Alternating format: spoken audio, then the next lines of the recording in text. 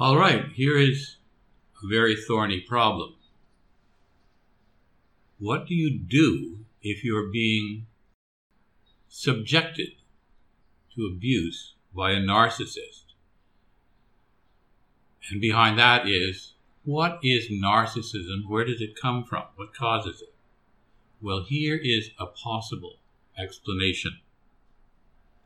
Ron McLean, a couple of Saturdays ago, defended his public knifing of Don Cherry. Now, apologies to those who do not follow Canadian hockey. Cherry was a beloved commentator. McLean was his longtime sidekick, who basically owed his career to Don Cherry. When Cherry was criticized for a comment made on air, which many people thought was completely innocuous, instead of supporting his friend and mentor, McLean denounced him on air. McLean, now perhaps loved in Canada about as much as Benedict Arnold is in the US, lamented publicly that he was torn between principle and friendship. He turned on Cherry, he claims, on principle. This, of course, is the opposite of the way it looks. It looks like abandoning his principle to save his job. It looks too much like Judas Iscariot claiming principle. Prince Andrew, meanwhile, asked why he continued to associate with Jeffrey Epstein, a convicted pedophile, explained that his error was in, quote, my tendency to be too honorable, unquote. Again, this seems the opposite of the truth. It seems on the face of it dishonorable to engage in possibly involuntary sex with unknown 17-year-old girls. And notice, oddly, that McLean maintains that denouncing a friend is principled, while Andrew maintains that even avoiding a friend is dishonorable. It cannot both be right. These two examples bring up our broader point. When someone does something immoral and refuses to admit it, just like McLean and Andrew here, they do not tell only a partial lie. They do not just try to ameliorate the fault or offer extenuating circumstances. For example, McLean might have been more believable had he said, I thought what Don said was reasonable when he said it, but others convinced me that it was wrong and that I had to speak out. That would still, no doubt, have been a lie by omission. It seems more likely that he was told he had to do it to save his job, but it would have been only a partial lie, a partial lie, a fudge, not a total lie. It probably would have helped his public image. People might have identified with his plight. Instead, he stuck with a completely implausible total denial, doubling down in doing so on condemning his friend. He condemned him all over again. Prince Andrew might have said, yes, I knew the accusations, but I did not believe them. Again, surely a lie. He had been convicted in court, Epstein, but more believable. Some people fishing for an excuse to forgive Andrew might have seen one here. But that line he could not tolerate. It made him look, if not immoral, then someone with poor judgment. Instead, he offered a flagrant claim that what was a plain misdeed was actually an act of virtue. It was a foolish, self-defeating claim, as subsequent events have shown. It is hard to sympathize with anyone who has just publicly declared himself too honorable, more honorable than you and me, no doubt. So do we see here how narcissism might work?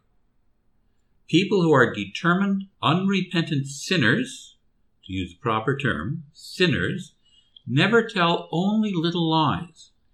Instead of admitting guilt, they will aggressively assert the exact opposite of the truth and stress their morality and lack of flaws. If we listen carefully, in doing so, they generally reveal their guilt.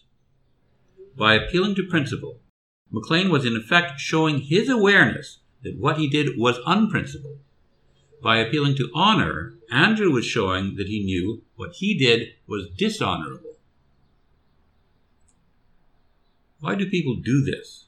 Why do some people consistently tell not just partial lies, but blatant reversals of the truth, even when they are unlikely to be believed, even when it is not in their interest? This seems to be a common trait of what we call narcissists. Their conscience compels them to, realizing the enormity of what they have done. They feel a need to get themselves rhetorically as far away from it as possible. So they go 180 degrees from it. Or they will project the fault on someone else, and then you get scapegoating. This more or less explains on its own what we call narcissism. It is not necessarily, as the name suggests, high self-esteem. And this is why narcissists present ambiguously. Sometimes they seem to have very low self-esteem. It is the refusal to admit wrongdoing. The result looks like self-esteem. To avoid his guilt, McLean aggressively stresses how principled he is. Andrew stresses how honorable he is. You can readily see how this, over time, grows into what is sometimes called the narcissist's delusions of grandeur, their assertion of how very godlike they are. This is no doubt why Alcoholics Anonymous requires members to take a thorough moral inventory and admit the exact nature of their wrongs. Now, what does that have to do with alcoholism? This is it. If this is indeed the genesis of narcissism, the cure for narcissism is actually simple and clear, for all that conventional psychiatry finds it incurable. It is the clear recognition and admission of genuine guilt. This is why the alcoholic must hit bottom, as AA says. They must be confronted with the sin. They must be forced to admit it. But the sin is not necessarily alcoholism. Alcoholism is just a substance. It doesn't make you drink it.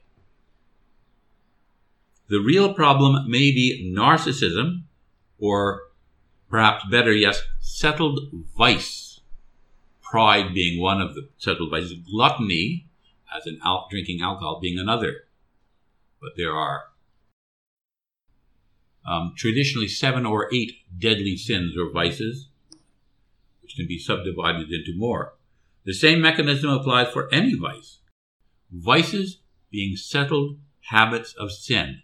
Vices are sins that have not been repented and therefore become repeated. So the cure is exposure and admission. Exposure and admission of the narcissist is the key, if you can do it. If it can be accomplished, we have the cure. It's like Dorothy throwing the pail of water on the Wicked Witch of the West. We must throw cold water on the lies. Sounds easy, but it has to hit. Thank you for listening to The Truth About Dragons.